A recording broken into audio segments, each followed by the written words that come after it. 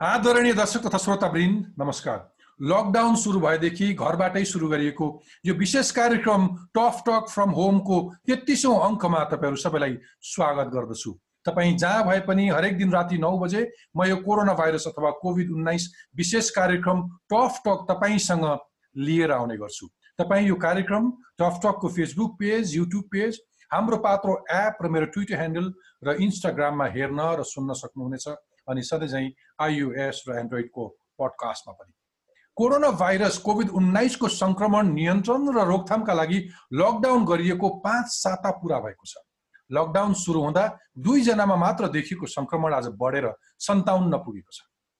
एकातर्फ संक्रमितको संख्या बढी नै रहेको छ भने अर्कोतर्फ लम्बिन्दो लकडाउनले मानिसहरूको जनजीवन झनै प्रभावित हुँदैछ। अनगिन्ती नेपाली विदेशी भूमिमा अलपत्र परेका छन्। लकडाउनको 5 साता बितिसक्दा पनि अब लकडाउन अझै कति दिन लम्बाउनु पर्ने हो ठेगान छैन। पछिल्लो समय वैशाख 25 गतेसम्मलाई लकडाउनको म्याद तोकिएको छ, तर त्यो मितिपछि पनि लकडाउन खोलिहाल्ने अवस्था चाहिँ छैन। यति लामो समय बितिसक्दा पनि न त व्यापक रूपमा सम्भावित संक्रमितहरूको परीक्षण बढाइएको छ, न त लकडाउनको नयाँ विकल्प तयार गरिएको छ। यस्तो महामारीमा सबै एकजुट भएर रोग विरुद्ध लड्नुको साटो यति नै बेला प्रधानमन्त्री लगायत सत्तारूढ दल नेकपाका नेता आपसी खिचातानीमा व्यस्त छन्। जनताका पीर मर्का उनीहरूका लागि खासै प्राथमिकतामा पर्न सकेका छैनन्। अन्य मुलुकहरूले लकडाउनको रणनीति केही बदल्दै जनजीवन सामान्य गराउने विधि पनि अपनाइरहेका छन्। संक्रमणबाट जोगिँदै उद्योग, कल कारखाना, कार्यालय सञ्चालन गर्न थालेका छन्। तर हाम्रोमा अहिलेसम्म त्यस्तो कुनै योजना बनेको छैन। लकडाउन संक्रमण फैलिन नदिने सजिलो उपाय हो, तर राज्यको कर्तव्य लकडाउन गरेर मात्र पूरा हुन्छ कि लकडाउनका बीचमा केही यस्ता रणनीति अपनाउनु पर्छ जसले भोलिका दिन कम क्षतिका साथ सामाजिक जीवनलाई सहज बनाउँदै लान सकिन्छ। लकडाउन खुकुलो बनाउन, कम प्रभावित ठाउँहरूमा आर्थिक गतिविधि सञ्चालन गर्न दिने लगायतका के कस्ता विकल्प अपनाउन सकिन्छ? अहिले भइरहेको टेस्ट गर्ने तरिका कस्तो छ? कति पर्याप्त छ? हाम्रो राज्य संयन्त्र के गर्दैछ? सरकारको ध्यान कता छ? लकडाउन मात्र गरेर अन्य विकल्प नखोजी बस्न मिल्छ? अबका सम्भावित विकल्प र उपायहरू के हुन सक्छन्? यस्तै प्रश्नहरूको जवाब खोज्न आजको संवादमा मसँग 3 जना डाक्टरहरू हुनुहुन्छ। संक्रमण रोग विशेषज्ञहरू डाक्टर अनुप सुवेदी, डाक्टर किरणराज पाण्डे र जनस्वास्थ्यविद प्राध्यापक डाक्टर शरदराज वन्त। आउनुहोस्, स्वागत गरौँ आजका मेरा 3 जना अतिथिलाई। तपाईहरु सबैलाई म टफ टक फ्रम होममा स्वागत गर्न चाहन्छु। धन्यवाद। धन्यवाद। म अक्सर तपाईहरु जनस्वास्थ्यमा काम गर्ने अनुभवी चिकित्सकहरू भएको कारणले गर्दाखेरि अक्सर म यो कार्यक्रममा म आफू प्रश्न सोध्ने गर्छु। तर तपाईहरुलाई एउटा प्रश्न सोध्न मन लाग्यो कि आजको की प्रश्न के हो? डाक्टर शरद वन्तबाट जान्छु। डाक्टर शरद वन्त, आजको की प्रश्न के हो? तपाईलाई के लाग्छ? मलाई अहिले यतिखेर चाहिँ एकदमै के प्रश्न हुनुपर्ने लागेको चाहिँ के छ भने हामीले लकडाउनको सुरुवात गर्यौं र लकडाउन सुरुवात गर्नको लागि हामी आधारहरू थिए र हामीसँग त्यसका चाहिँ प्यारामिटर्स, इन्डिकेटर्सहरू पनि थिए। तर लकडाउन कसरी यसलाई चाहिँ हामी ब्रेक गर्छौं, लकडाउनलाई हामीले चाहिँ कसरी फेज आउट गर्छौं भन्ने बारेमा हामीसँग कुनै किसिमको चाहिँ प्यारामिटर्सहरू, कुनै किसिमको चाहिँ इन्डिकेटर्सहरू हामीसँग थिएन। र आज पनि हामी करिब करिब एउटा अन्योलताकै स्थितिमा लकडाउनलाई चाहिँ निरन्तरता दिइरहेका छौँ मलाई लाग्छ। त्यसकारण यो लकडाउनलाई खोल्ने, लकडाउनलाई ब्रेक गर्ने चाहिँ हाम्रा सूचकहरू के हुन्, हाम्रा कन्डिसन के हुन्, मलाई लागेको चाहिँ अहिले प्रमुख प्रश्न चाहिँ हो जस्तो लाग्छ।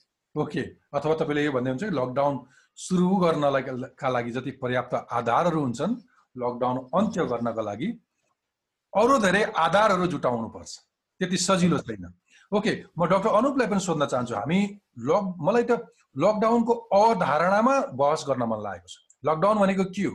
सरकारले चारतिर नाका बन्दाबन्दी गरिदिन्छ अनि चुप लागेर बस्छ, नागरिकहरू थुनिएको अवस्थामा बस्छन्, अथवा राज्यका अरू दायित्वहरू हुन्छन्। म त्यसमा पछि आउँछु। तर फेरि पनि त्यही प्रश्न डाक्टर अनुप सुवेदी, संक्रामक रोग विशेषज्ञ हुनुहुन्छ। डाक्टर अनुपजीलाई सोध्न मन लाग्यो कि तपाईका लागि आजको अहम प्रश्न के हो? डाक्टर शरद वन्तले जे भन्नुभयो त्यो एकदमै महत्त्वपूर्ण छ। अब यसैको अर्को पाटो चाहिँ हामीले अहिले जति नेपालमा संक्रमण भएको देखिरहेका छौँ, संक्रमण त्यति मात्रै छ, त्यहाँ मात्रै छ कि अरू पनि छ, अथवा नेपालको कुन कुन भागमा कति संक्रमण छ त्यो थाहा पाउनु चाहिँ सायद सबभन्दा महत्त्वपूर्ण प्रश्न होला। एउटा यो लकडाउन बन्द गर्न मिल्छ कि मिल्दैन, खुकुलो पार्न मिल्छ कि मिल्दैन भन्ने हिसाबले त्यो आँकडाको प्रश्न सबभन्दा महत्त्वपूर्ण होला। ओके, प्यारामिटर्स अनि त्यसपछि एप्लाई गर्न मिल्छ। ओके, हामी यसलाई फुकाउँदै जान्छौँ। डाक्टर किरण राज पाण्डे, तपाईँ पछिल्लो समय त केही रिसर्च पनि गर्दै हुनुहुन्छ संक्रमण अथवा हाम्रो तत्कालीन कोरोनाको इम्प्याक्टको बारेमा। म त्यसमा क्रमशः आउँछु। डाक्टर किरण राज पाण्डेलाई आजको अहम प्रश्न के लाग्छ? यहाँ उठाइएका दुईटा प्रश्न महत्त्वपूर्ण प्रश्न तिनै हुन् है। त्यसमा पनि अझ हामी कहाँ संक्रमण कति छ भनेर जान्ने कुरा चाहिँ सबैभन्दा महत्त्वपूर्ण हो। यो प्रश्नको उत्तर पत्ता लगाउन त्यति गाह्रो पनि थिएन, तर विगत 1 महिनामा हामीले त्यति राम्रोसँग काम गर्न सके जस्तो मलाई लागेन। त्यो भन्दै गर्दाखेरि अर्को एउटा अहम प्रश्न पनि देखिँदैछ। त्यो के हो भने हाम्रो संक्रमणको जोखिम पनि के हो त? अन्यत्र जस्तो उस्तै नै हो कि फरक हो कि? त्यो पनि एउटा महत्त्वपूर्ण प्रश्न छ। त्यो प्रश्न चाहिँ अलि जटिल छ। त्यो प्रश्नको उत्तर चाहिँ अलिकति पछाडि खोज्दा पनि हुन्छ होला, तर पहिलो प्रश्नको उत्तर चाहिँ हामीलाई आज भोलि पर्सि नै चाहिने भएको छ। हुन्छ, तपाईले आफूले गरेको रिसर्चको रिपोर्ट हामीलाई सेयर गर्नुहुन्छ पछि। म त्यसो भए अब डाक्टर शरद राज वन्तकोमा जान चाहन्छु र मलाई छलफल गर्न मन लागेको लकडाउनको अवधारणा वास्तवमा के हो, हामीले कसरी बुझ्यौँ, मैले अथवा आम नागरिकले कसरी बुझेर यसलाई पालना गरिरहेका छौँ, राज्यले कसरी बुझेर यसलाई कार्यान्वयन गरिरहेछ। तपाईँ एउटा जनस्वास्थ्यविद, तपाईँ IOM को सहायक डिन पनि हुनुहुन्छ, त्यहाँ अध्यापन पनि गराउनुहुन्छ, प्रशस्त यस्ता थ्योरिजहरू पढिन्छ। पब्लिक हेल्थमा काम गरेको एउटा विज्ञका हिसाबले हामीले लकडाउनलाई कसरी बुझ्यौँ?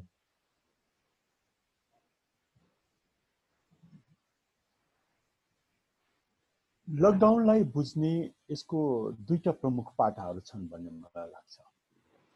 एउटा त यो संक्रमणलाई चाहिँ निस्तेज गर्नको लागि चाहिँ एउटा संक्रमित या सम्भावित संक्रमित व्यक्तिबाट सम्भावित अरूलाई यो संक्रमण नसर्नको लागि जुन किसिमको यो दूरीलाई निर्वाह गर्नुपर्ने एउटा हाम्रो जरुरी छ, त्यो दूरीलाई चाहिँ निर्वाह गर्नको लागि लकडाउन एउटा चाहिँ एक्सट्रिम हामीले चाहिँ एउटा त्यो प्रावधानहरू राखेका हौँ। त्यसकारण यसको चाहिँ प्राविधिक पाटोबाट हेर्ने हो भने संक्रमणलाई रोक्ने हो।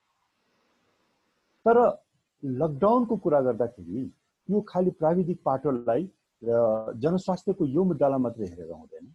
लकडाउनको अर्को पनि पाटो छ र त्यो पाटो भनेको चाहिँ लकडाउनले जनजीवनमा पार्ने अप्ठ्याराहरू अथवा चाहिँ प्रभावहरू, र त्यसमा पनि अझ जोड दिएर भन्ने हो भने लकडाउनले जनजीवनमा पार्ने नकारात्मक प्रभावहरू, ती प्रभावहरूको व्यवस्थापन यसको अर्को एउटा पाटो हो।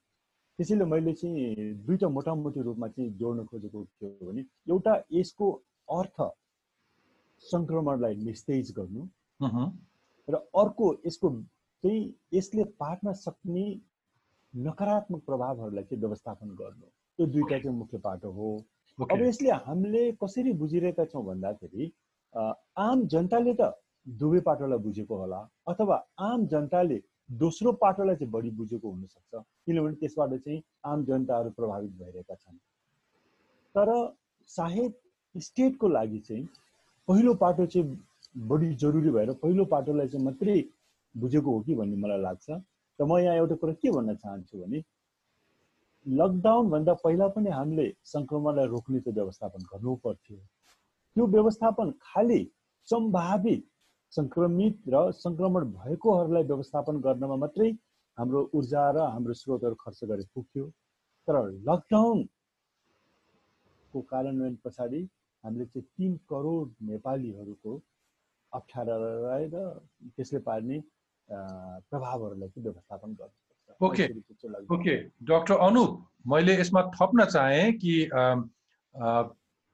डाक्टर वन्तले भने जस्तै पहिलो लकडाउनको उहाँले दिएका दुईटा पाटाहरूमा मलाई पहिलो पाटो केलाउन मन लाग्यो कि त्यो संक्रमितहरूबाट बच्नलाई अथवा संक्रमणलाई लक गर्नका लागि मान्छेहरूको फिजिकल डिस्टेन्स लगायतका अरू अथवा समग्र सरकारले लकडाउन भनेर बन्दाबन्दी घोषणा गरिदिसकेपछि त्यो सँगसँगै अरू पनि जनस्वास्थ्यलाई मध्यनजर गरेर अपनाउनु पर्ने विधिहरूले द्रुत गति लिनु पर्थ्यो होला, टेस्ट लगायत के हुनु पर्थ्यो।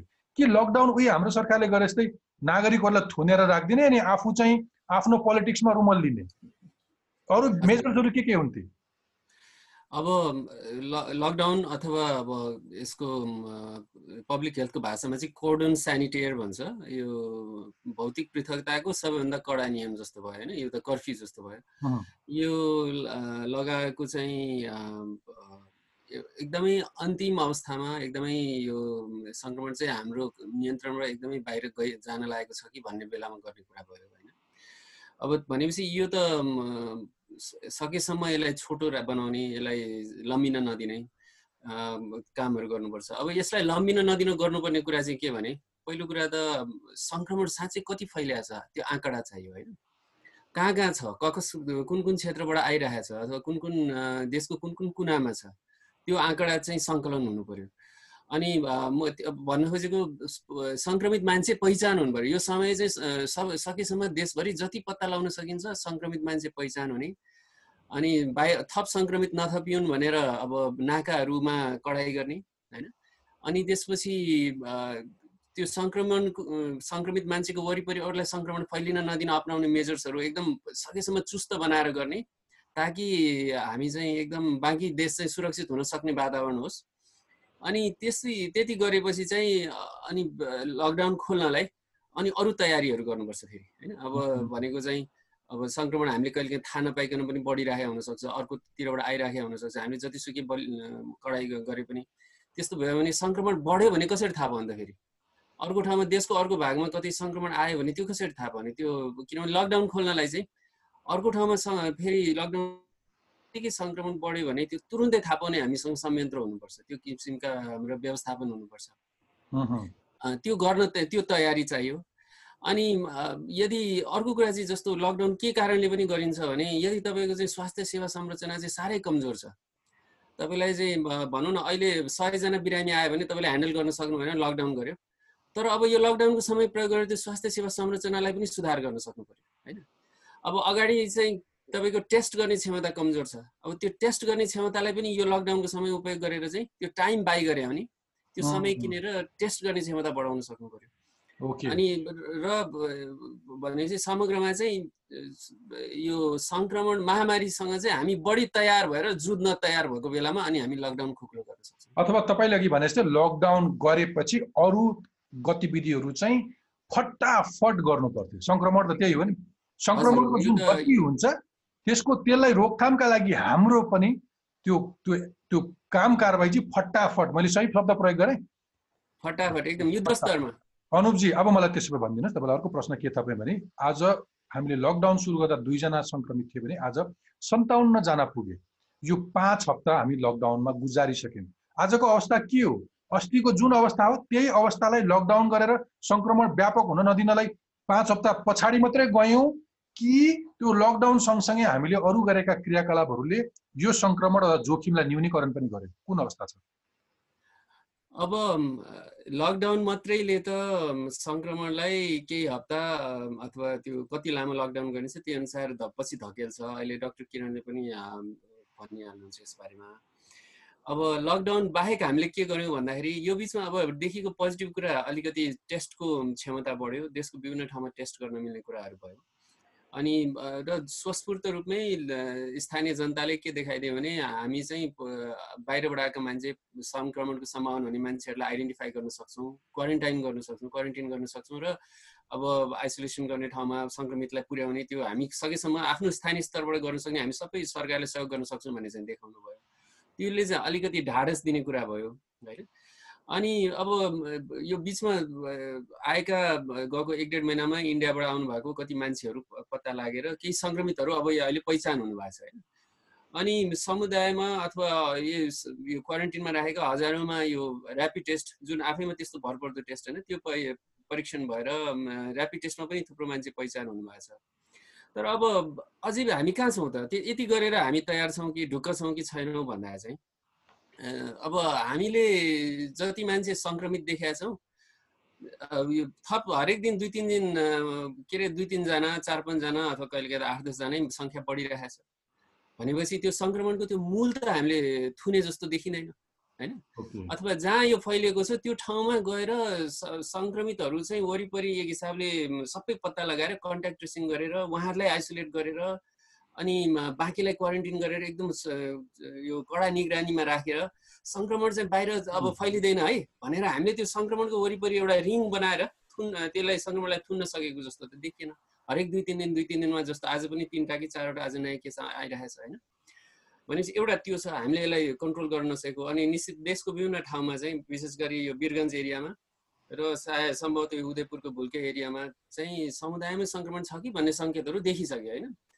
अनि अर्को चाहिँ अब त्यो एउटा ठुलो समस्या छ त्यसलाई हामीले थुन्न सकेका छैनौँ अझै त्यो पत्ता लगाउन सकेका छैनौँ जस्तो देखिन्छ अर्को चाहिँ हामीले गर्नुपर्ने होमवर्क अझै गरेका छैनौँ जुन चाहिँ जस्तो तेह्रथुममा 6 जना मान्छेलाई ऱ्यापिड टेस्ट पोजिटिभ भयो उहाँ चाहिँ क्वारेन्टिनमा बसेको मान्छेहरू अब उहाँहरू त संक्रमित हुनुहुन्थ्यो भन्ने त त्यतिकै सामान्य यो विवेकले भन्न सकिने कुरा हो अहिले उहाँहरूलाई सन्चो भइसक्यो पिसिआर नेगेटिभ छ तर ऱ्यापिड टेस्ट पोजिटिभ भएको र उहाँको पुरानो ट्राभल हिस्ट्री त्यसको आधारमा उहाँहरू संक्रमित हुनुहुन्थ्यो अब उहाँहरूको कन्ट्याक्ट ट्रेसिङ भएको छैन त्यो उहाँहरूको गएको 3-4 हप्ता अगाडि अथवा 4-5 दिन अगाडि मात्रै पनि उहाँले त्यो कसैलाई संक्रमण सार्ने सम्भावना थियो उहाँको वरिपरि भएका मान्छेहरूमा परीक्षण भएको छैन अनि त्यस्तो ऱ्यापिड टेस्ट पोजिटिभ चाहिँ हामीले अहिले जस्तो 50 जना जति यो पिसिआर पोजिटिभ औपचारिक रूपमा हामीले देशमा भेटेको संक्रमित भनेर घोषणा गरेको लिस्ट बाहेक लगभग त्यति नै संख्यामा ऱ्यापिड टेस्ट पोजिटिभ चाहिँ हुनुहुन्छ जस्तो देखिन्छ अब त्यसको पनि एउटा समग्र सूचना कतै आएको छैन उहाँहरूको सबैको चाहिँ प्राय कि ट्राभल हिस्ट्री छ कि कन्ट्याक्ट हिस्ट्री छ कि चाहिँ उहाँहरू स्वास्थ्य कर्मीहरू हो त्यसमा हुँदा बिरामीहरूसँग सम्पर्क भइरहेको मान्छेहरू हुनुहुन्छ भनेपछि उहाँहरूलाई त हरेकलाई एपिडेमियोलोजिस्टले गएर उहाँको सबै रिभ्यू गरेर केस चाहिँ हेरेर अनि उहाँहरूलाई संक्रमण छ कि छैन वरिपरिका मान्छेलाई संक्रमण छ कि छैन उहाँहरूलाई टेस्ट गर्ने भनेपछि संक्रमण हुन सक्ने सबै कुना अथवा हामीले पल्टाएर हेऱ्यौँ सबै कुना खोतलेर हेऱ्यौँ र त्यहाँ संक्रमण थुन्ने हामीले चाहिँ एक हिसाबले त्यो बन्दोबस्त गर्यौँ भने मात्रै हामी चाहिँ लकडाउनको यो निरन्तर लकडाउनको श्रृङ्खलाबाट उम्किन हामीलाई अलि ढुक्क हुन मिल्छ हुन्छ ओके म अब डाक्टर किरण राज पाण्डेकोमा जान चाहन्छु डाक्टर किरण राज तपाईले केही रिसर्च पनि गर्नु भएको छ यो बीचमा तपाईलाई के लाग्छ यो लकडाउनका बीच सरकारले के गर्नु पर्थ्यो अथवा म सरकार मात्रै पनि भन्दिनँ हामी सबैले के गर्नु पर्थ्यो के गर्न सकेनौं र त्यसका कारण अहिले हामी कहाँ छौं कुन अवस्थामा छौं यो लकडाउनकै बारेमा कुरा गर्नु अगाडि म अलिकति थियोरिटिकल कन्टेक्स्ट दिउँ है कोरोना नियन्त्रणको बारेमा अब हाम्रो अप्सन्सहरू के हुन् हामीसँग के उपायहरू थिए हाम्रो रणनीति कस्तो हुन सक्थ्यो भन्ने विषयमा अब रणनीति चाहिँ खासै भन्यो भने एकदमै सरलै छ सिम्पल नै छ हामीसँग 3टा अप्सन हुन्छन् साधारणतया एउटा त संक्रमित मान्छेहरूको संख्या घटाउनु पर्यो हैन सबैभन्दा महत्त्वपूर्ण कुरा त्यो गर्न सकिदैन भने संक्रमण जोखिम भएका मान्छेहरूको संख्या घटाउनु पर्यो हैन त्यो दुईटै गर्न सकिदैन भने संक्रमित र संक्रमणको जोखिममा भएका मान्छेहरूको बीचमा सम्पर्क हुन नदिनु पर्यो लकडाउन गरेर अथवा भौतिक पृथकता कायम गर्न खोजेर हामीले गरेको यही तेस्रो कुरा मात्र तर यो गर्दाखेरि हामीले अन्य 2टा कुराहरू पनि गर्नु पर्थ्यो अब संक्रमणको जोखिम घटाउने उपाय चाहिँ अहिले हामीलाई उपलब्ध छैन किनभने एउटा भ्याक्सिन उपलब्ध छैन अब तर संक्रमित मान्छेहरूको संख्या घटाउने कुरा चाहिँ हामी गर्न सक्छौं हैन संख्या घटाउनको लागि एउटा चाहिँ बोर्डर क्लोजर गर्ने हो त्यो पनि हामीले गरि नै हाल्यौं अब दोस्रो कुरा चाहिँ समाजमा समुदायमा संक्रमित मान्छेहरू छन् भने तिनीहरूलाई पत्ता लगाउनु पर्थ्यो त्यो काममा चाहिँ हामीले गर्न सक्ने जति गरेनौं अब यसरी लकडाउन गरेर अघि डाक्टर अनुपले भने जस्तै हामीले गरेको त आखिर समय भाडामा लिएको न हो समय ब्याजमा लिएको न हो अब हाम्रो अध्ययनले चाहिँ के देखाउँछ भने हामीले के गर्यौं भने यस बीचमा हामीसँग यी उपलब्ध रणनीतिहरू मध्ये उपायहरू मध्ये हाम्रो परिप्रेक्ष्यमा सबैभन्दा प्रभावकारी नियन्त्रणको उपाय र रणनीति के हुन सक्छ भनेर हेरेका थियौं त्यसमा पनि हामीले 3टा प्रधान विषयलाई हेर्यौं एउटा लकडाउन एउटा चाहिँ यो भौतिक पृथकता अनि दोस्रो चाहिँ active case finding contact tracing isolation र क्वारेन्टाइन यी 3 किसिमका रणनीतिहरू मध्ये कुन सबैभन्दा प्रभावकारी होला केले कति फरक पार्ला भनेर हेर्यौं लकडाउनलाई हेर्दाखेरि चाहिँ हामीले के पायौँ भने 1 महिना लकडाउन गर्नुभयो भने यसले चाहिँ यो महामारीको चरम बिन्दु हुन्छ नि त्यसलाई 36 दिन पछाडि मात्रै धकेल्ने रहेछ 30 दिन लकडाउन गर्दाखेरि 36 दिन पछाडि धकेल्दो रहेछ है 2 महिना लकडाउन गर्नुभयो भने पनि 74 दिन पछाडि मात्रै धकेल्दो रहेछ तर यसले संक्रमित हुने मान्छेहरूको संख्या अथवा संक्रमणबाट मृत्यु हुने मान्छेहरूको संख्या अथवा संक्रमणको कारणले गर्दाखेरि अस्पताल भर्ना हुनुपर्ने आइसियु भर्ना हुनुपर्ने मान्छेहरूको संख्यामा कति पनि बदली ल्याउँदैन अब आज हुने कुरा 1.5 महिनापछि होला त्यति मात्रै फरक आउँछ हैन ओके यो टेस्ट गर्ने विधि के थियो how did you test this यो चाहिँ म्याथमेटिकल मोडलिङले गरिन्छ संसारभरि नै त्यसै गरी गर्ने हो अब यहाँहरूले बाहिर पनि पढ्नु भयो होला अब युकेमा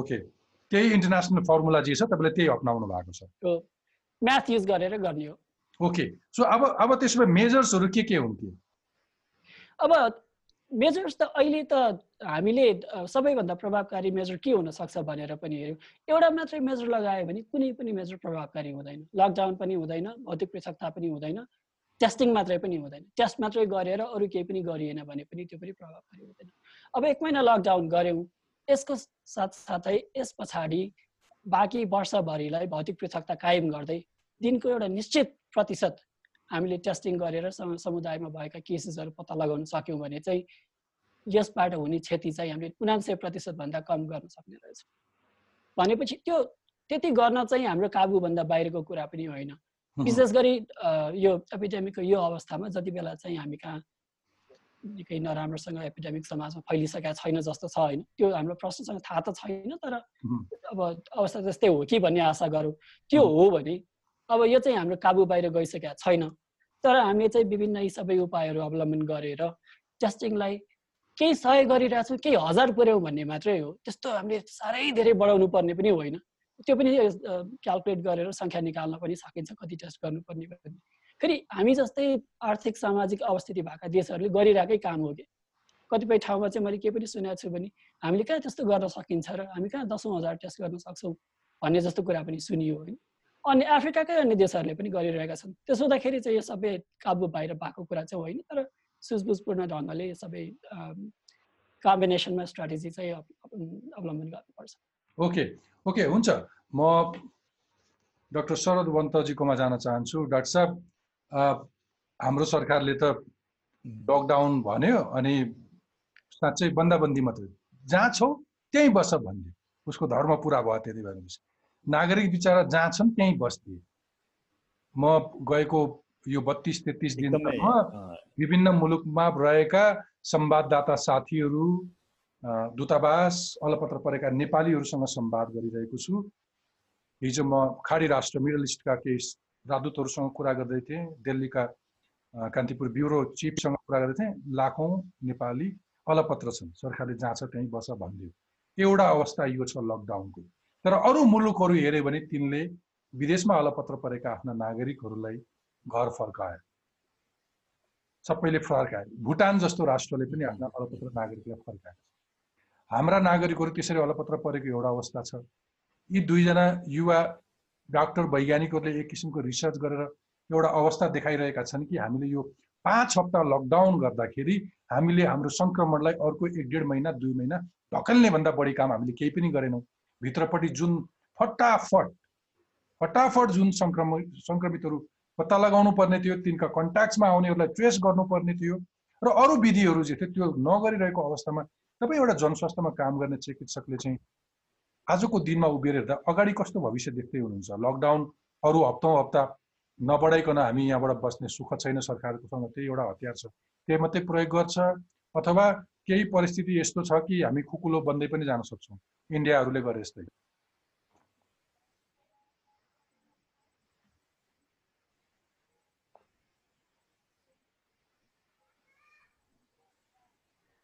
डाक्टर साहब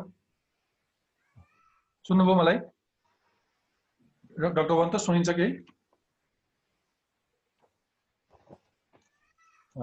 डाक्टर वन्त डाक्टर शरद वन्त जी एकदमै यो इन्टरनेट चाहिँ साह्रै नै प्रब्लमेटिक भइरहेको छ मैले त्यति राम्रो सुन्न सकिरहेको ओके फ्यु सेकेन्ड्स हेरौँ।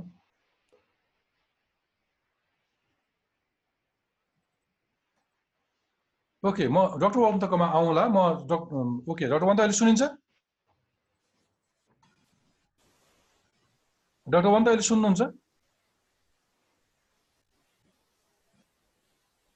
विक छ। ओके डाक्टर अनुप, तपाईँले रेस्पोन्ड गर्नुभयो भने मेरो प्रश्नलाई सुनिराखेको छैन मैले। ओके, अहिले ठिक छ? अहिले पनि त्यति ठिक छैन। अनुपजी तपाईँ कन्टिन्यू गर्नु। अलिअलि सुनिन्छ तर स्पष्ट भइरहेको छैन। हजुर अहिले यो फाइन, अहिले यो फाइन।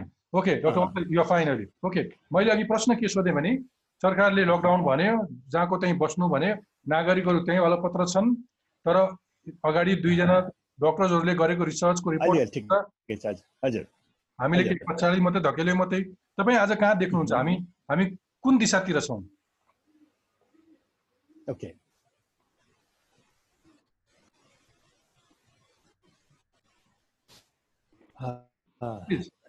अब यो लकडाउनको चाहिँ हजुर लकडाउनको अघि मैले भने लकडाउनको जुन 2टा पाटो छ, सायद यसले चाहिँ लकडाउनको सुरुवात पछाडि जुन हदसम्म यो प्रभावकारी हुन सक्यो, जुन हदसम्म यो पूर्ण रूपमा चाहिँ प्रभावकारी भयो भन्ने त मलाई पनि लाग्दैन, किनभने यसको कार्यान्वयनमा कहीँ कतै अप्ठ्याराहरू भइरहेका छन्।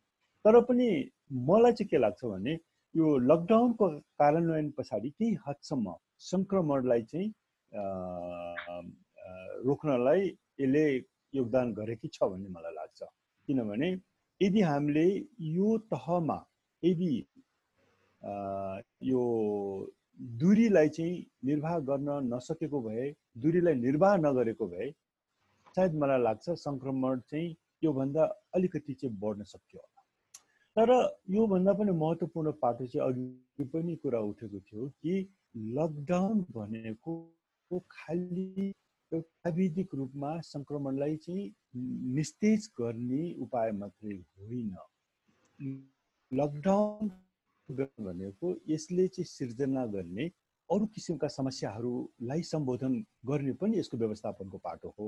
त्यसकारण मलाई चाहिँ के लाग्छ भने यो लकडाउनको कार्यान्वयन पछाडि हामी कहाँ जुन यसले चाहिँ सिर्जना गर्ने एउटा चाहिँ जुन नागरिकलाई परेको अप्ठ्याराहरू हुन् नि, हजुर, त्यसलाई व्यवस्थापन यस्तो योजनाहरू भएन। यसले अलिक अप्ठ्यारो पारिरहेका छ यो। र अरू त म सामान्य एक्जाम्पल हेर्नु, यो आम नागरिकहरूले भोगिरहेका दैनिक स्वास्थ्य समस्याहरूलाई लकडाउनको कारणले गर्दाखेरि सम्बोधन। ठिक छ, म अनुपजीकोमा जान्छु। तपाईको सिग्नल इस्यु छ। कम्तीमा अस्पतालसम्म पुर्याउने एउटा चाहिँ एम्बुलेन्सको पनि हामीले व्यवस्था गर्न सकेका छैनौँ। र आज पनि थुप्रै नेपालीहरू हजुर भन्नुहोस्। र थुप्रै त्यस्ता समस्याहरू लिएर अस्पतालसम्म जान सक्ने प्रावधान पनि हामीले चाहिँ जुटाउन सकेका छैनौँ। र त्यसबाहेक लकडाउनको कारणले कयौँ नेपालीहरू बेरोजगार भएका छन्। कयौँ नेपालीहरूले चाहिँ यो बाँच्ने स्थितिलाई चाहिँ के अरे झेल्न पनि गाह्रो चाहिँ भइरहेको छ। कयौँ नेपालीहरूलाई दिनभरि काम गरेर साँझ परिवार पाल्नुपर्ने अवस्था जुन नेपालीहरूले भोगिरहेको छ, त्यसलाई पनि हामीले सम्बोधन गर्न सक्छौँ। हो हैन डाक्टर सर, अझ त्यसले गर्दाखेरि मेरो प्रश्न त के हो भने सरकार त्यहाँ त चुके सामाजिक रूपमा अघि तपाईँले भने जस्तै लकडाउन भनेको संक्रमण रोक्नलाई अपनाइने एउटा विधि हो। तर संक्रमण भन्दा टाढा रहेका अरू कुनै प्रदेशका कुनै जिल्लामा त्यहाँ कुनै पनि संक्रमणको छाँटकाटै छैन भने तिनको त जीवन निर्वाह चल्नु पर्थ्यो नि। समग्रतामा सरकारले एउटा बन्दाबन्दी गरिदियो, त्यसले एउटा असर परेको पार्ट छँदैछ। तर प्रश्न त्यो भन्दा पनि आर्थिक गतिविधिमा आम मान्छेको रोजीरोटीमा त सरकार चुक्यो। तर कमसेकम यही रोकथाम गर्नका लागि पनि उसले अपनाएको एउटा लकडाउनको विधि बाहेक अरू विधिहरू अपनाउन सकेन। यी विधिहरू अप्नाएको भए आज संक्रमण हामी धेरै घटाउन सक्थ्यौँ अथवा यहाँबाट मुक्त पाउने बाटोमा उन्मुख हुन्थ्यौँ भन्ने प्रश्न हो। ठिक छ, म अनुपजीकोमा जान चाहन्छु। अनुपजी, म आउँछु डाक्टर भन त, पछि बेलासम्म तपाईँ पनि अलिक सुध्रिन सक्छ। डाक्टर अनुपजी, तपाईँ के चाहनुहुन्छ ल भन्नुहोस्। एउटा जनस्वास्थ्य विद, जनस्वास्थ्यको क्षेत्रमा पनि काम गर्नुहुन्छ तपाईँ, मेडिसिनको पनि एउटा। तपाईँले भन्दै गर्दाखेरि हामीले नअप्नाएका जुन बाटाहरू अप्नाउन सकेनौँ, अब के गर्न सकिन्छ? सूत्र के हो, मन्त्र के हो? देशभरि संक्रमितहरू जहाँ जहाँ हुन सक्नुहुन्छ उहाँहरूलाई पत्ता लगाउनु पर्यो होइन। त्यसको लागि गर्नुपर्ने चाहिँ एक्टिभ केस फाइन्डिङ भन्छ। भनेको खोकी ज्वरो आउने मान्छेहरू चाहिँ देशभरि जहाँ जहाँ हुनुहुन्छ उहाँहरूलाई पत्ता लगाउने बाटो चाहियो। सरकारले भर्खरै यो हरेक स्थानीय निकायमा एउटा 3 सदस्यीय टोलीले काम गर्नु भनेको छ त्यो कन्ट्याक्ट ट्रेसिङको लागि। त्यो 3 सदस्यीय टोलीमा स्थानीय जनस्वास्थ्य कार्यकर्ता, ल्याबको मान्छे अनि एकजना नर्स हुनुहुन्छ क्यार। अब उहाँहरूलाई जे काम दिएको छ त्यही टोलीलाई नै यो हरेक समुदायमा चाहिँ ज्वरो आएको, खोकी आएको मान्छेहरू चाहिँ लाई परीक्षण गर्ने, इभ्यालुएसन गर्ने र कोभिड हुन सक्ने शङ्का लाग्यो भने चाहिँ परीक्षण गर्न पठाउने। हरेक गाउँमा नहोला तर त्यो जिल्ला अस्पतालमा कतै त्यो स्वाब पुर्याउने, त्यो गर्ने। एउटा चाहिँ त्यो देशभरिबाट त्यो आँकडा चाहिन्छ। त्यति हुने बित्तिकै यो जिल्लामा यदि 100 जना खोकी लागेको मान्छे थिए, हामीले परीक्षण गर्यौँ, नेगेटिभ आयो भनेपछि त्यहाँ चाहिँ खुकुलो पार्न धेरै ढुक्क हुन सकिन्छ एउटा हैन। अर्को कुरा चाहिँ यो अब सिन्ड्रोमिक सर्वेलेन्स भन्छ। यो इन्फ्लुएन्जाको लागि चाहिँ सरकारले के गरिरहेछ भने निश्चित अस्पतालहरूलाई, अलि ठुला अस्पतालहरूलाई चाहिँ सेन्टिनेल साइट्स भनेर त्यहाँ चाहिँ यो इन्फ्लुएन्जा सम्बन्धी जस्तो लक्षण भएका मान्छेहरूलाई चाहिँ हामी कहाँ रिपोर्टिङ गर्नु भन्छ क्या। अनि त्यसले चाहिँ के देखाउँछ भने यदि अब इन्फ्लुएन्जाको लक्षण भएको मान्छे बढ्यो भने चाहिँ सरकारलाई थाहा हुन्छ, केन्द्रमा फलानु ठाउँमा चाहिँ इन्फ्लुएन्जाको लक्षण भएको मान्छेहरू बढिरहेछन् भन्ने थाहा हुन्छ। अब त्यो रिपोर्टिङ अलिक चुस्त हुनुपर्छ। तर अब त्यसैलाई जिल्ला हरेक जिल्लामा एक्सपान्ड गर्न सकिन्छ। हरेक जिल्ला अस्पताललाई चाहिँ त्यो सिन्ड्रोमिक सर्वेलेन्सको रिपोर्ट गरेर हामीलाई पठाऊ भन्न सकिन्छ हैन। अब त्यो त्यति अब होला उहाँहरूले अरू नियमित प्रक्रियामा त्यसलाई तालिम दिने 4 दिन 5 दिनको मान्छे काठमाडौँ बोलाउने गर्ने होला। तर त्यसैलाई 2-3 घण्टामै यो फोनबाट अथवा कम्प्युटरबाट तालिम दिएर जुम यसै गरी जुमबाट तालिम दिएर पनि गर्न सकिन्छ जस्तो लाग्छ। अनि त्यस पछाडि चाहिँ उहाँहरूले अर्को चाहिँ अब सरकारको योजनामा चाहिँ पहिलेदेखि आएको कुरा हो यो हटस्पट भनेर। यो नेपालको विभिन्न ठाउँमा जहाँ चाहिँ बढी संक्रमितहरूको सङ्ख्या छ त्यहाँ चाहिँ यो विदेशबाट आएका क्वारेन्टिनमा भएका मान्छेलाई मात्रै होइन अरू समुदायमै गएर पनि परीक्षण गर्ने भन्ने उहाँहरूको योजना चाहिँ पटक पटक सुनिएको हो। त्यस्तो परीक्षण चाहिँ उहाँहरूले तर गर्नु भएको छैन कि। अब विशेष गरी यो वीरगञ्ज क्षेत्रतिर यो विभिन्न ठाउँमा चाहिँ यो समुदायमै ऱ्यान्डमली परीक्षण गरेर कतिजनालाई भएको छ त, केही देखिन्छ कि देखिँदैन त्यो हेर्ने। अनि अब काठमाडौँ जस्तो ठुलो सहरमा गर्ने, किनभने अहिले हामीसँग टेस्ट किटको अभाव छ जस्तो लाग्दैन। अब त्यसलाई सबैतिर पुर्याउन नसकेको त्यस्ता कुराहरू चाहिँ छन् हैन। अब त्यो भयो एउटा अहिले गर्नुपर्ने। अनि भनेपछि त्यसो भए चाहिँ देशभरिको एक हिसाबले अलिकति हामी ढुकाउन मिल्छ कि मिल्दैन, अलि कतिको संक्रमण हामीले सोचे भन्दा कम छ कि बढी छ कि त्यो आइडिया भएपछि अनि यो क्षेत्रमा खुकुलो पार्न सकिन्छ, यो क्षेत्रमा अलिक कडाइ राख्नुपर्छ भन्न मिल्छ। डाक्टर अनुप, तपाईँ यो जनस्वास्थ्य रोगको विज्ञताका हिसाबले केही तपाईसँग केही आधारका हिसाबले भन्नुभएको हुनसक्छ। तर अक्सर तपाईँले भन्दै गर्दाखेरि चाहिँ तपाईको कुरा सुन्दै गर्दाखेरि सरकारी पक्ष अथवा स्वास्थ्य मन्त्रालय जो रात दिन काम गरिरहेछ तिनलाई अलिअलि चित्त दुखाइ पनि होला। हामी यति धेरै संयन्त्र परिचालन गरिरहेका छौँ, यति धेरै टेस्ट गरिरहेका छौँ, टेस्टै भएको छैन भन्छन् यी विज्ञले भन्ने पनि परिरहेको होला। अथवा तपाईँको बुझाइमा यो टेस्टको विधि अथवा टेस्टको सङ्ख्या अथवा टेस्टको गति मिलिरहेको छैन भने तपाईँको बुझाइ होला के हामीले टेस्ट पर्याप्त गर्नै सकेनौँ, गर्न नसकेको अवस्था हो, अथवा त्यो टेस्ट गर्ने विधि वैज्ञानिक छैन, व्यवस्थित छैन, त्यसको सङ्ख्या बढाउनु पर्छ भन्दै हुनुहुन्छ कि के हुँदै भएको छैन? वास्तविकता के हो? अथवा यो खालको स्वभावको संक्रमणमा त्यो गरिरहेको कुरा चाहिँ अत्यन्तै न्यून हो, के हो? यो चाहिँ प्यासिभ केस फाइन्डिङ भएको छ क्या। प्यासिभ भनेको चाहिँ म अस्पतालमा बस्छु, कोही म कहाँ जाँच्न आयो भने अनि म टेस्ट गरिदिन्छु भन्नेसम्म भएको छ। अनि तर त्यसले समस्या के भएको छ भने त्यसै गरेर बसिरहन मिल्छ होइन। अब तर अहिले के भइरहेछ भने हरेक 2-3 दिनमा नयाँ बिरामी चाहिँ भेटिरहेछ नि त। हामीले त्यसरी प्यासिभ केस फाइन्डिङ गरेर चाहिँ यो महामारी भन्दा अगाडि गएर त्यसलाई छेक्न सक्दैनौँ। हामी जहिले पनि यसको पछि मात्रै दौडिरहन्छौँ। समुदायमै गएर हरेक त्यो सङ्क्रमित हुन सक्ने मान्छेलाई परीक्षण गर्यो भने बल्ल हामीलाई चाहिँ अलिकति महामारी सँगसँगै हामी प्यारलली दौडेर उसलाई हामीले रोक्न सक्ने सम्भावना हुन्छ। त्यसको लागि चाहिँ यस्तो लक्षण भएको मान्छे समुदायमा छन् कि छैनन् भनेर स्वास्थ्य कार्यकर्ता छैन भने यो भनौँ न स्थानीय निकायको अरू मान्छेलाई भए पनि पत्ता लगाऊ र जाँच्न पठाऊ भन्यो भने बल्ल अनि त्यसपछि हामी महामारीसँग दौडमा चाहिँ अलिकति हामी अगाडि पुग्न सक्छौँ। होइन भने चाहिँ हामी पछि मात्रै कुदिरहन्छौँ। त्यो एउटा समस्या हो।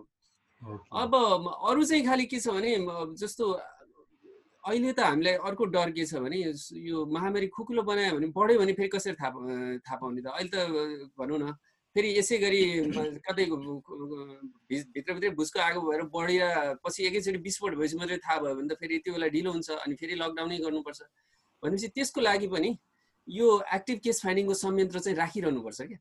यो अघि मैले जे भने ताकि अनि कहीँ बढ्यो भने पनि अनि सिन्ड्रोमिक सर्भेलेन्स भनेर सरकारले जसरी फलाना ठाउँमा खोकी ज्वरो बढाएछ हामी त्यहाँ तुरुन्त एउटा टोली पठाएर टेस्ट बढाउँछौँ भने हुन्छ। ओके, आउनु पर्यो। हुन्छ। म किरणराज पाण्डेकोमा जान चाहन्छु। किरणराजजी, अनुपजीले यो भनिसकेपछि र तपाईँले अघि जुन हिसाबले भन्नुभयो कि लकडाउनसँग गरिने विधिहरू यी थिए अथवा हामीले टेस्टको मात्रा अलिकति व्यापक बनाउनु पर्थ्यो भनेर भन्दै गर्दाखेरि तपाईँको रिसर्चले के भन्छ? त्यसो भए यही गति हो भने चाहिँ हामी अरू मुलुकहरूले लकडाउनलाई अलिकति खुकुलो बनाउँदै जालान्, केही निश्चित क्षेत्रहरू आइडेन्टिफाई गरेर सङ्क्रमणका हिसाबले यो जोखिम रेट गरेर यो उच्च जोखिम, यो न्यून जोखिम अथवा यो जोखिमभन्दा अत्यन्तै धेरै कम, त्यसकारण यो खोल्दै जाउँ, यसलाई सिल्ड गर्दै जाउँ भन्ने विधिहरू होलान्। तर हाम्रो यहाँको अवस्था हेर्दाखेरि चाहिँ साह्रै इमान्दार भएर भन्दाखेरि चाहिँ हामीले न्यूनतम काम पनि यो बिचमा गर्न सकेनौँ यो 5 हप्तामा। त्यसकारण अरू केही हप्ताहरू चाहिँ लकडाउन अपनामा जानुपर्ने अवस्था छ। लकडाउन समाधान होइन, यहाँभन्दा केही गर्ने होइन भने अब हामीले यो बिचमा गर्नुपर्ने काम अरू थप गर्ने होइन भने लकडाउन गरेर सबैलाई दुःख दिनु कतिको जायज हुन्छ त्यो पनि हामी सबैजनाले सोच्नुपर्छ। त्यसो हुँदा लकडाउन थप्नेतिर मनस्थिति चाहिँ नबनाउनु राम्रो हुन्छ। तर नथप्दा पनि हामी सुरक्षित भइहालेको स्थिति त छैन नि। डाक्टर अनुपले भने जस्तै हामीलाई त हाम्रोसँग त डाटै छैन सङ्क्रमणको अवस्था के हो भनेर। आज हामी 5 हप्ता बित्दाखेरि पनि एक्ज्याक्ट सिनेरियो त हामीले थाहा नै छैन। हामीसँग त आन्सर छैन नि, ब्ल्याक एन्ड व्हाइट छैन। टेस्टिङकै कुरा अलिकति जोड्न चाहे, हामी किन यति धेरै टेस्टिङको लागि फोकस गरिरहेछौँ भनेर दुईटा कुरामा पोइन्ट आउट गर्न चाहन्छु। एउटा चाहिँ सुनिन्छ प्लिज। एउटा चाहिँ अब हामी सबैले सुनेकै कुरा हो, यो एपिडेमिक ग्रोथ महामारी चाहिँ एक्सपोनेन्शियल तरिकाले आज 2 गुणा भोलि 4 गुणा फैलिन्छ भन्ने त हामी सबैले अहिलेसम्म बुझि नै सक्यौँ होइन। त्यसको रेस्पोन्स पनि त्यही हुनुपर्छ। अब त्यस्तो रेस्पोन्स भनेको कस्तो हो भने हामी एक्सपोनेन्शियल रेस्पोन्स नै गर्नु सक्दैनौँ, तर जियोमेट्रिक रेस्पोन्स भनिन्छ म्याथमा। प्रत्येक दिन निश्चित सङ्ख्या होइन कि निश्चित प्रतिशत सङ्क्रमित मान्छेहरूलाई भेटाउन खोज्नु। त्यो गर्नको लागि चाहिँ बृहत रूपमा टेस्टिङ नगरिकन हुँदैन। एउटा कारण चाहिँ त्यो। दोस्रो कारण हामी समुदायमै गएर लक्षण पनि नभएका मान्छेहरू लाई टेस्टिङ गर्नुपर्छ किन भनिरहेका छौँ भने विगत 2-3 महिनामा हामीले एउटा महत्त्वपूर्ण कुरा के सिक्यौँ भने 40% जति सङ्क्रमण चाहिँ लक्षण नभएका मान्छेबाट फैलिँदो रहेछ। धेरै लामो समयसम्म चाहिँ हामी रुगा खोकी लागिरहेको मान्छेहरू हुनुहुन्छ भने अस्पतालमा आउनुहोस्, जचाउनुहोस्, यताउता भनेर भन्यौँ। धेरै कुरा चाहिँ के, धेरै सङ्क्रमण चाहिँ लक्षण नभएका मान्छेबाट कम्तीमा पनि 40 देखि 50% त्यसरी फैलिएको देख्यो। त्यही भएर चाहिँ हामीले यसरी एक्टिभली समुदायमै गएर ठाउँ गएर टेस्टिङ गर्नुपर्छ भनेको। हामी किन टेस्टिङ गर्न सकेनौँ भन्ने कुरा चाहिँ दोस्रो अघि उठाउनु भएको थियो, म त्यो पनि अलिकति जान्न चाहन्छु। त्यहाँ चाहिँ अलिकति चाहिँ अन्डरस्ट्यान्डिङकै कमी होला, तर लार्जली अपरेसन फेलियर पनि हो। हामीले आफूले जानेको र गर्न पर्छ भन्ने बुझेको कुरालाई अपरेसनलाइज गर्न नसकेको पनि हो। हामी जस्तै अवस्था भएका देशहरूले कसरी गरिरहेछन् हेरौँ न। साउथ अफ्रिका हामीभन्दा अलिकति आर्थिक हिसाबले अगाडि छ, तर केही हिसाबले पछाडि पनि छ। साउथ अफ्रिकाले चाहिँ अहिले 10,000 मान्छेको दस्ता लगाएर ठाउँमा घरमा मोबाइल भ्यान्सहरू पठाएर तिनको 6-7 हजार टेस्ट गरिरहेछ।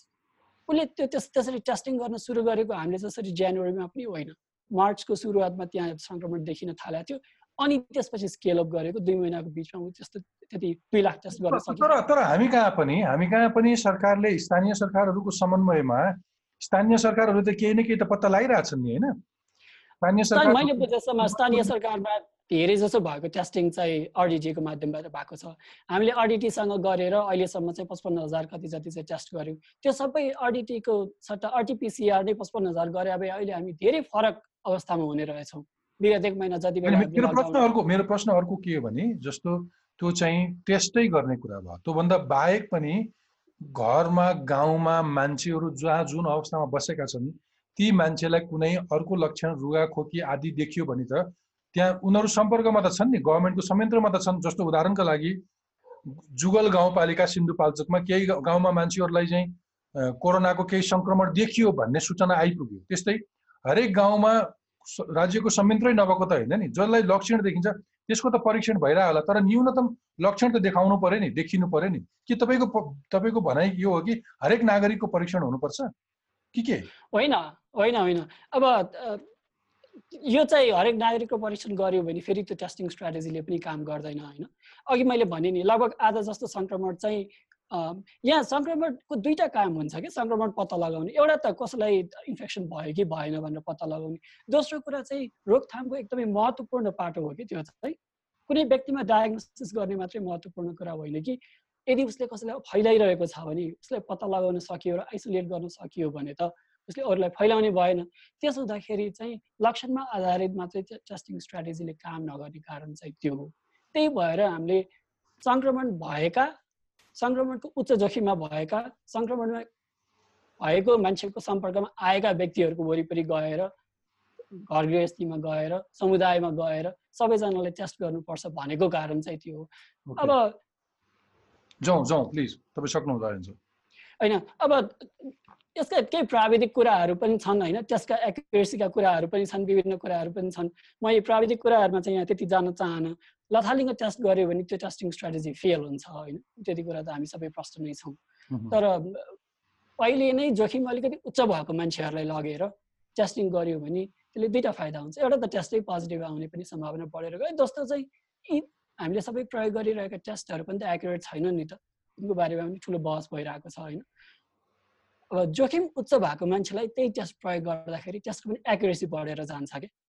त्यो कारणले गर्दाखेरि पनि जोखिम उच्च भएको मान्छेहरूलाई खोज्ने अनि एक्सटेन्सिभली टेस्टिङ गर्ने। ओके डाक्टर वन, त यो स्कलर्सहरूको त रिसर्च र फाइन्डिङ्सहरू सुनिसकेपछि तपाईँ पनि केही कन्क्लुजन का लागि प्रयत्न गर्नुहुन्छ। हामी पर्टिकुलरली मेरो प्रश्न त के हो भने म आम नागरिकको चस्माबाट हेर्न प्रयत्न गर्छु कि मैले यसलाई जेनरलाइज गर्दा बेला सोद्धाखेरि चाहिँ हामी कति जोखिममा छौँ अथवा यो बिचमा हामीले जोखिमहरू कति घटायौँ अथवा आगामी दिनमा झन् बढी जोखिमहरू बढेर गएका छन् कि, उहाँहरूको फाइन्डिङ्सलाई केलाउँदै गर्दा तपाईँ के निष्कर्ष निकाल्नुहुन्छ?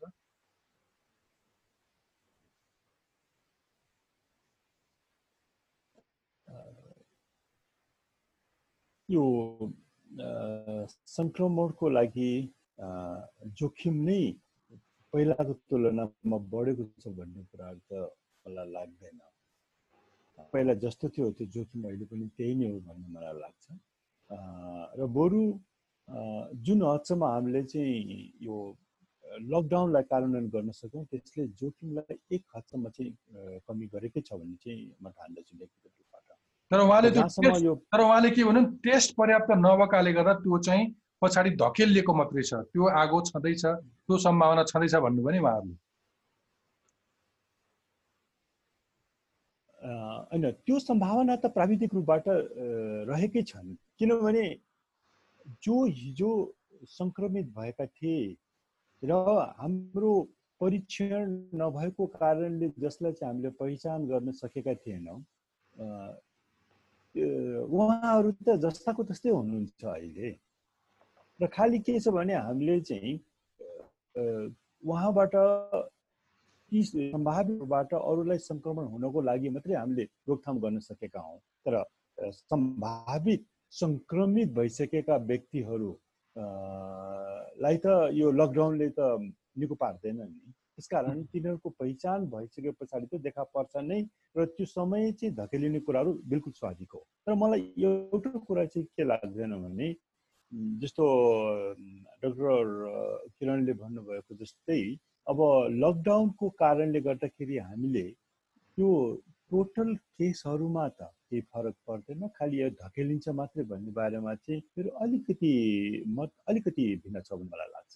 त्यसो भए भोलि हामी अब अलिकति सामाजिक क्रियाकलापहरूमा आउने परिस्थिति बनेको छ, अथवा आन्तरिक उडानहरू सुरु गर्ने अवस्था, भोलि पब्लिक बसहरू चल्न थाले भने ती बसहरूमा निर्धक्क भएर चढ्न सक्ने, किनमेल गर्नलाई चाहिँ भाटबेटेनी अथवा अरू कुनै सपिङ सेन्टर्सहरूमा हुलका हुल सरकारी बजारमा जान सक्ने अवस्था छ?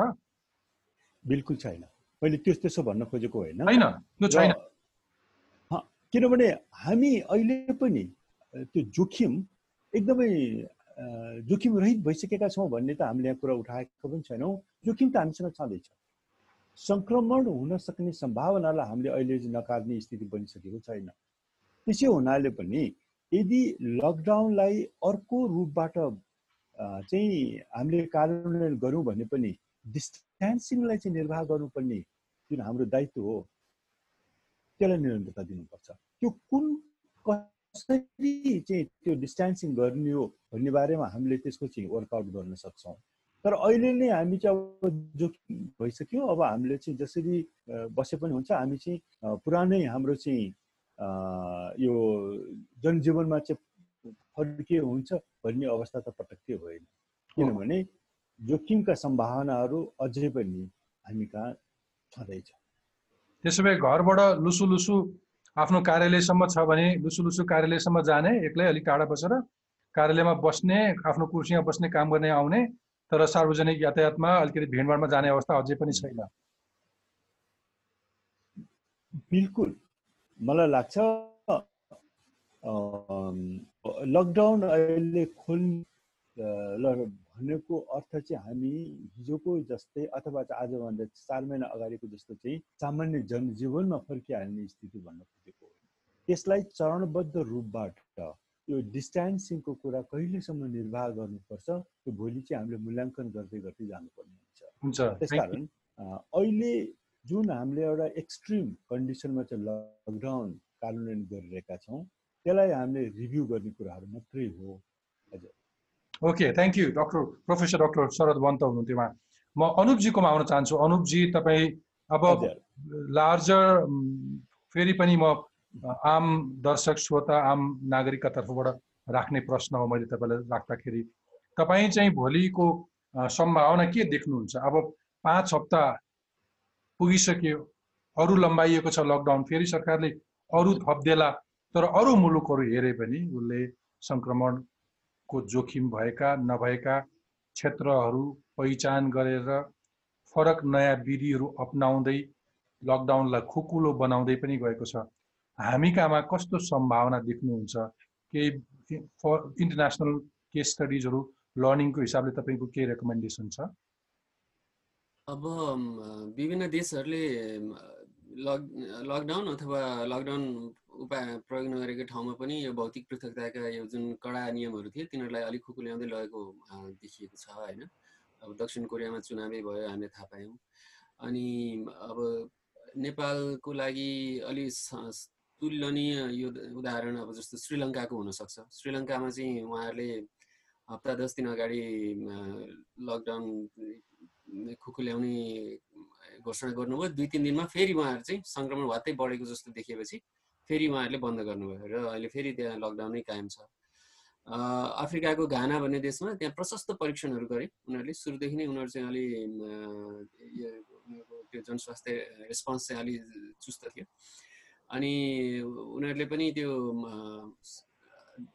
8-10 दिन अगाडि लकडाउन बन्द गरेको छ यो मुख्य ठुलो सहरहरूमा, राजधानी सहर र अर्को सहरहरूमा, र अहिले त्यहाँ सङ्क्रमण अलिक बढ्दै गएको देखिन्छ होइन। तर उनीहरूको र हाम्रो फरक के छ भने उहाँ चाहिँ सङ्क्रमण बढेको अलिक थाहा हुन्छ क्या। पहिला पनि अब जस्तो विभिन्न जर्मनी, अस्ट्रिया, यो अरू देशहरूले जहाँ जहाँ खुकुलो बनाएको छ त्यहाँ चाहिँ यो सङ्क्रमणको सङ्ख्या चाहिँ त्यो पिकमा बढ्दै गएको अनि घटेर हरेक हप्ता घट्दै गएर भनौँ न 3-4 हप्तासम्म घटिरहेपछि अनि उनीहरूले घटाएको हो। अब हाम्रो चाहिँ त्यस्तो छैन। हामीले त्यसरी पहिला सङ्क्रमणको सङ्ख्या बढेर एउटा पिकमा पुगेर अनि घटेको देखाउन हामी सक्दैनौँ र हामी त्यतिन्जेल कुर्न पनि मिल्दैन हाम्रो देशमा होइन। हाम्रो विभिन्न सामाजिक कारणहरूले गर्दा त्यसरी हामी त्यतिन्जेल हामी बन्द गर्छौँ भन्न सक्दैनौँ। अरू देशहरूमा यो सामाजिक सुरक्षाका सोसल सेफ्टी नेटहरू चाहिँ एकदमै राम्रो छ। यो विपन्न वर्गका मान्छेहरूलाई यो राहत दिने, बेरोजगारीको मान्छेहरूलाई आर्थिक सहायता दिने यस्ता विभिन्न कार्यक्रमहरू पहिलेदेखि नै स्थापित छन् र उनीहरूले चाहिँ कति देशहरूले यो बिचमा पनि थप नयाँ कार्यक्रमहरू ल्याएका छन्, बेलायत जस्ता देशहरूले। त्यसो हुँदाखेरि उनीहरू केही लामो समय तन्काउनु पर्यो भने तन्काउन सक्छन्, हामी त सामाजिक आर्थिक कारणले पनि सायद सक्दैनौँ। त्यसो हुँदा यो 10 दिनमा गर्नुपर्ने कुराहरूमा जुन हामीले यो एक्स्ट्रा सरकारले टाइम लिएको छ नि जनतासँग एक हिसाबले ऋण लिएको समय हो, यसमा चाहिँ त्यही अघि भनेको कुराहरू बाहेक हैन, पहिला त आँकडा ल्याउने, कता कम छ कता बढी छ थाहा पाउने, कता खोल्नु मिल्छ, त्यसपछि यो कुन कुन क्षेत्रमा चाहिँ हामी खोल्नुपर्ने प्रायोरिटी हो त, आर्थिक हिसाबले, सामाजिक हिसाबले र जनस्वास्थ्यको सुरक्षाको हिसाबले हैन।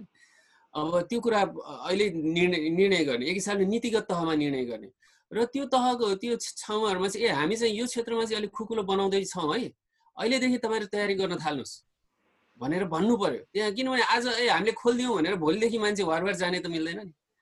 त्यो ठाउँमा तयारी गर्नलाई जस्तो कुनै कारखाना खोल्ने भयो अरे, कारखाना खोल्यो भने कारखानामा चाहिँ भनौँ न 2-3 घन्टामा हात धुने केही चाहिएला, त्यहाँ सोसियल डिस्टेन्स मेन्टेन गर्ने, त्यहाँ भौतिक भनौँ न 6 फिटको दूरी मेन्टेन गर्ने, त्यहाँ व्यवस्थापन केही गर्नुपर्ने होला हैन।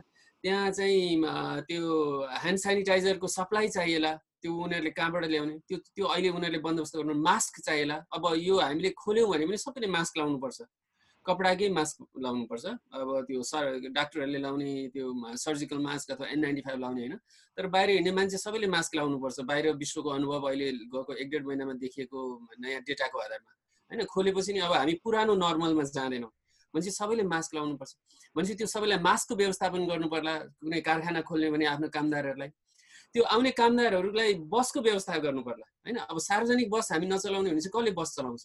त्यो बस चलाउन पनि त उसले बस भाडामा लिनु पर्यो। एउटा बसमा बढीमा 15 जना अथवा भनौँ न ठुलो बस छ भने 20 जना होला, त्योभन्दा बढी राख्ने पाइँदैन भन्ने त्यो बनाउनु पर्ला सरकारले नियम।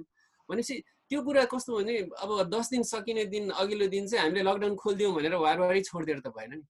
त्यो मान्छेहरूलाई तयारी गर्ने समय दिनुपर्छ। हामी यी क्षेत्र हामी खोल्ने सुरुमा पहिलो चरणमा खोल्ने यो क्षेत्र हो, यो ठाउँको देशको तर त्यो गर्न पनि तपाईँलाई कि भने जस्तै हामीसँग प्रशस्त डाटा हुनु पर्यो। त्यो डाटाको आधारमा एउटा निर्णय गर्नु पर्यो र अर्को चाहिँ कदम कदाचित त्यस्तो हुँदाखेरि भोलि संक्रमणको संख्या अचानक बढ्न सक्ने सम्भावना पनि हुन्छ। त्यसका लागि हाम्रो जनशक्ति अथवा पूर्वाधार स्ट्यान्ड बाई अथवा तयारी अवस्थामा पनि हुनु पर्यो। एकदम ओके हजुर हुन्छ। अनि त्यसबाहेक अरू अब टेस्ट अब बढ्दै जान्छ, हामीलाई अरू थुप्रो टेस्टहरू गर्नुपर्ने हुन्छ है। अब त्यसको लागि लाखौँ यो PCR को सामग्रीहरू चाहिन्छ। त्यो अझै किनभने अनि कस्तो हुन्छ नि, यो खुकुलो पार्ने बित्तिकै मान्छेहरूको सङ्ख्या, सङ्क्रमितहरूको सङ्ख्या बढ्न सक्छ क्या।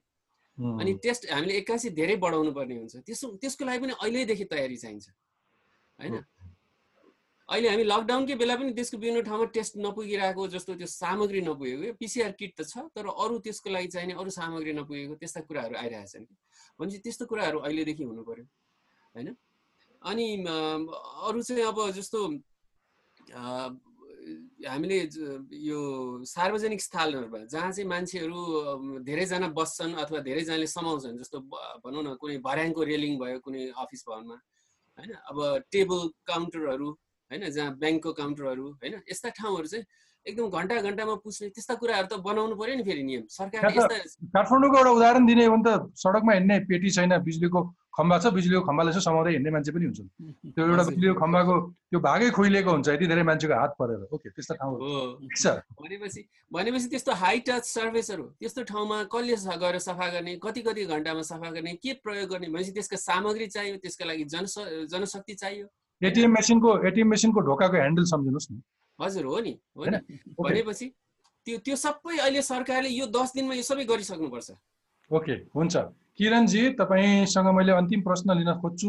तपाईको रिसर्चको फाइन्डिङ्सका अरू केही हाइलाइट्सहरू छन् भने त्यो पनि भन्ने मौका दिन्छु र तपाईको केही रेकमेन्डेसन छ भने म जस्ता आम घरमा बस्ने सर्वसाधारणलाई, सरकारलाई, नीति निर्मातालाई, चिकित्सकहरूलाई, कसैलाई प्लिज। म 2-3वटा कुरा जोड्न चाहे है। अघि डाक्टर बन्तले संक्रमण घटेको छ होला लकडाउनको कारणले भन्नुभयो, त्यो सम्पूर्ण रूपमा सही हो होइन। हाम्रो मर्लिङले पनि त्यही नै देखाउँछ। मार्च 24 मा जति संक्रमण थियो त्योभन्दा अहिले चाहिँ संक्रमण पक्कै पनि घटेको हुनुपर्छ, तर यसपछि केही गरेन भने संक्रमण चाहिँ बढ्ने हो। दोस्रो कुरा चाहिँ टेस्टिङकै बारेमा पनि म फेरि अर्को एउटा कुरा के जोड्न चाहेँ भने हामीले त्यति धेरै ठुलो कुरा पनि हेर्नु पर्दैन। नजिकै भियतनाम मात्रै हेरे पनि हुन्छ। भियतनाम र हाम्रो कोर्स चाहिँ साह्रै मिल्छ। लगभग उस्तै दिन जस्तो संक्रमण पहिलोपटक देखिएको हो। तर भियतनामले हाम्रोभन्दा अलिकति धेरै जोडतोडका साथ रोकथामका उपायहरू अपनाएको छ। हामीले भन्दा 8-10 गुणा धेरै टेस्ट पनि गरेको छ। भियतनामले गरेको जति मात्रै गर्यौँ भने पनि हामी एकदमै धेरै फरक अवस्थामा हुन्थ्यौँ। भियतनाममा हामी कहाँभन्दा संक्रमण पनि अलिकति धेरै देखिएको छ। 270 जना जति देखिएको छ। सायद उनीहरूले अलि धेरै टेस्ट गरेर नै होला। तर त्यहाँ एउटा राम्रो कुरा के पनि भएको छ भने विगत 13 दिनमा एउटा पनि संक्रमण देखिएको छैन। त्यसको साथसाथै उनीहरूले देश पनि खोलिसकेका छन्। अहिले बीचमा एकछिन लकडाउन गरे, अहिले खोलि पनि सकेका छन्। तर के को पनि प्लान छ भने आवश्यक पर्यो भने पुरै समुदायलाई नै क्वारेन्टाइन गर्ने, आवश्यक पर्यो भने कुनै एउटा सानो ठाउँलाई नै लकडाउन पनि गर्ने, त्यो प्रावधान पनि उनीहरूले बनाएका छन्। त्यसको साथसाथै अब हामी जस्तै लगभग गरिबतम देश भइकन पनि ठुलो आर्थिक सुरक्षाका कार्यक्रमहरू पनि लिएर आएको छ। त्यो पनि हामीले गर्न चुकेका छौँ। त्यो पनि गर्नुपर्ने छ। यति सबै गर्न सकियो भने त्यति साह्रै अप्ठ्यारो हो जस्तो चाहिँ लाग्दैन। त्यति साह्रै निराश भइहाल्नुपर्ने अवस्था पनि होइन। तर अलिकति जोडतोडका साथ हाम्रो रोकथाम सम्बन्धी कार्यक्रम चाहिँ चलाउनु पर्यो।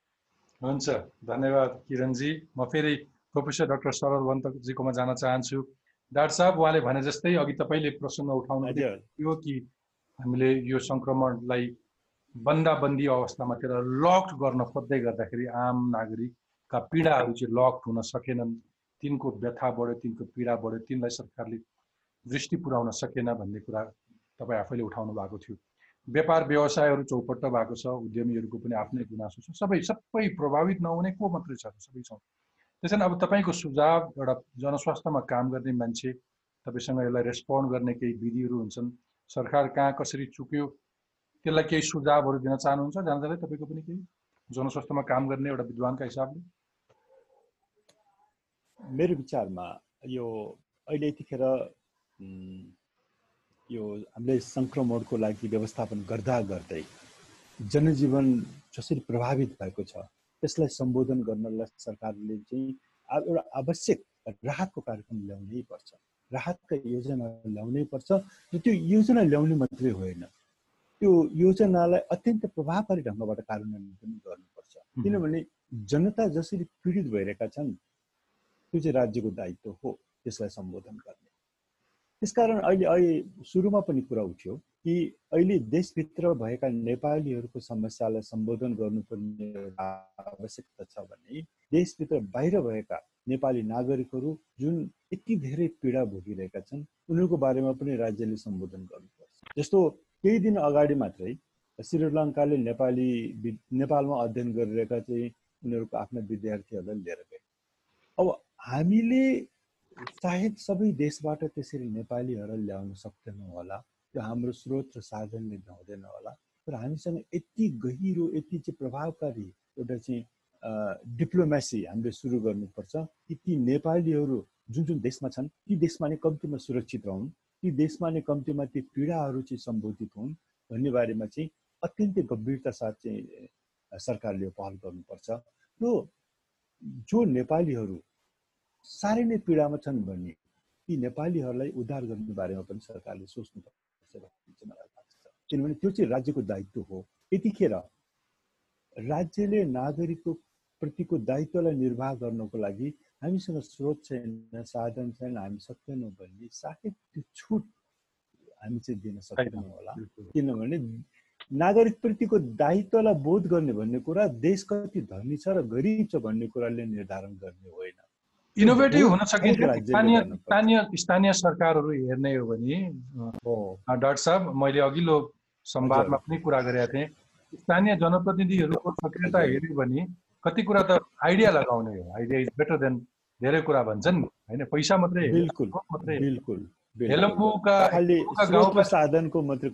हेलम्बुको गाउँपालिकाका अध्यक्षले आफ्नो गाउँका चिकित्सकहरूलाई पहिचान गरेर तपाईको ज्ञान र तपाईँको सिप, तपाईँ एउटा चिकित्सक, यो महाव्याधिमा तपाईँको जिल्लामा अथवा तपाईँको गाउँमा उपयोग नगर्ने भने के काम लाग्छ भनेर उहाँले चिकित्सकहरूलाई, आफ्नो गाउँका चिकित्सकलाई आफ्नो गाउँमा फर्काएर त्यसको सेवा दिन सक्नुभयो गाउँका मान्छेले।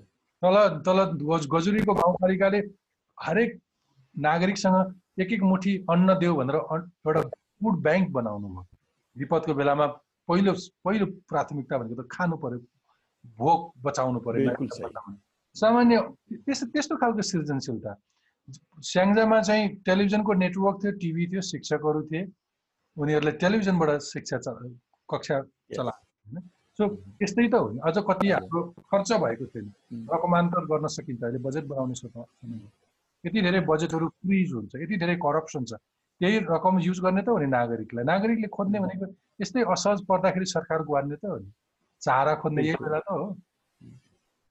र मैले यहाँनिर चाहिँ जोड्न खोजेको कुरा के भने, यो मैले राज्यको दायित्वको कुरा गरिराख्दाखेरि मैले चाहिँ यो केन्द्रीय तहको सरकार अथवा चाहिँ प्रान्तीय तहको सरकार र स्थानीय तहको सरकार भनेर मैले छुट्याउन खोजेको होइन। चाहे जुन तहको होस्, यो सबै हामी राज्यका विभिन्न पात्रहरू हुन सक्ला। सरकारभन्दा बाहिरका निजी क्षेत्रहरूको, नागरिक समाजहरूको पनि त्यतिकै भूमिकाहरू रहन सक्ला। तर मुख्य कुरा चाहिँ राज्यले नागरिकप्रतिको दायित्वलाई वहन गर्ने यो अत्यन्तै महत्त्वपूर्ण चाहिँ समय हो र अहिले यतिखेर त्यो पीडालाई हेरिराख्नु हुँदैन भन्ने चाहिँ मलाई लाग्छ। Thank you professor doctor Sharad Onta ji. Anup ji, तपाईँको अन्तिम भनाइबाट म आजको कार्यक्रमलाई बिट मार्छु। तपाईँ जाँदा जाँदै तपाईँले यो पछिल्लो कोरोना संक्रमणलाई लिएर, सरकारका गतिविधिलाई लिएर, स्थानीय सरकारहरूले गरेका कामहरूलाई लिएर, यससँग सम्बन्धित प्रकाशनहरूको अध्ययनदेखि लिएर तपाईँ आफैले लेख्नेदेखि लिएर बडो माइन्युटली फलो गरिरहनु भएको छ, विभिन्न समयमा विचारहरू दिइरहनु भएको छ, सरकारलाई सुझाव दिइरहनु भएको छ। तपाईँको जाँदा जाँदै केही सुझाव छ, रेकमेन्डेसन छ सरकारलाई, आम नागरिकलाई, व्यावसायिक प्रोफेसनल चिकित्सकहरूलाई, फ्रन्ट लाइनमा काम गर्नेहरूलाई? हजुर, सरकारमा बस्ने सबै साथीहरू, सबै तहको सरकारमा, उहाँहरूलाई के लागेको छ भने हामीले यत्रो दुःख गरिरहेछौँ, तर समस्या अब यो उहाँहरूले गरेको दुःख भन्दा पनि यो चुनौती कत्रो छ त्यो अनुसारको दुःख हुनु पर्यो होइन। मान्छे धेरै जुट ल्याउनु पर्यो, हुनु पर्यो, सहयोग माग्नु पर्यो, गर्नु पर्यो। अब डाक्टर वन्तले अघि भन्नुभएको कुरा एकदम महत्त्वपूर्ण छ। जो सीमामा आएर बसिरहेछन् र नेपाल छिर्न पाएको छैन नि, त्यसलाई त हामीले कसरी जस्टिफाई गर्न सक्छौँ?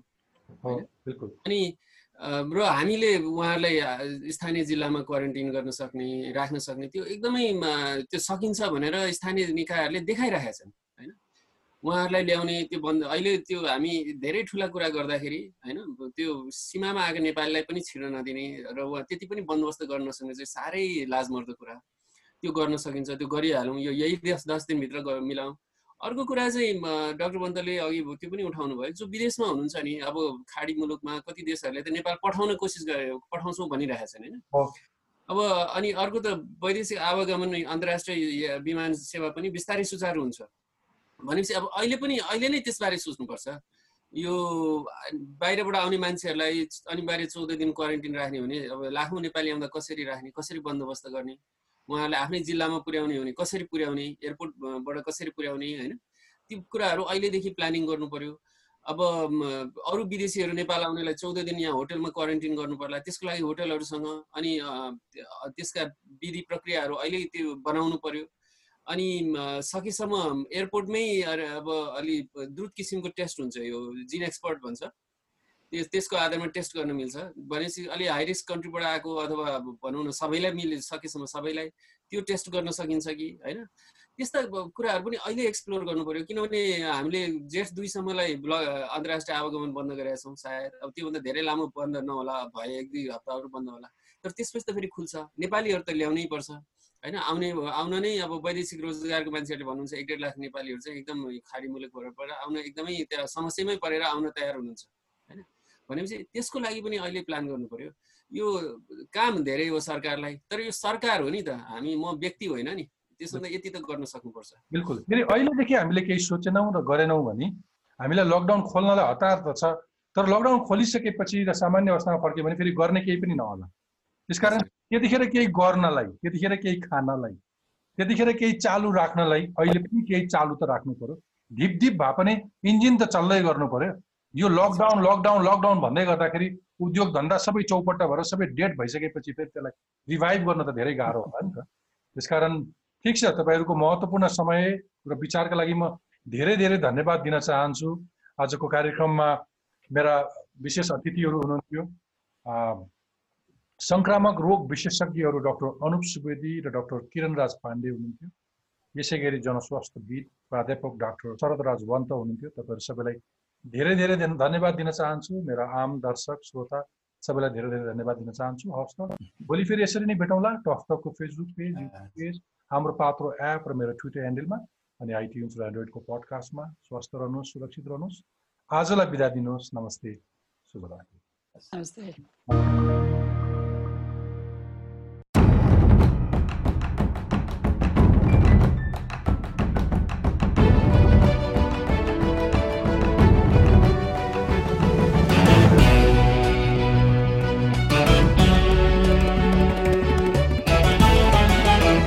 Thank you.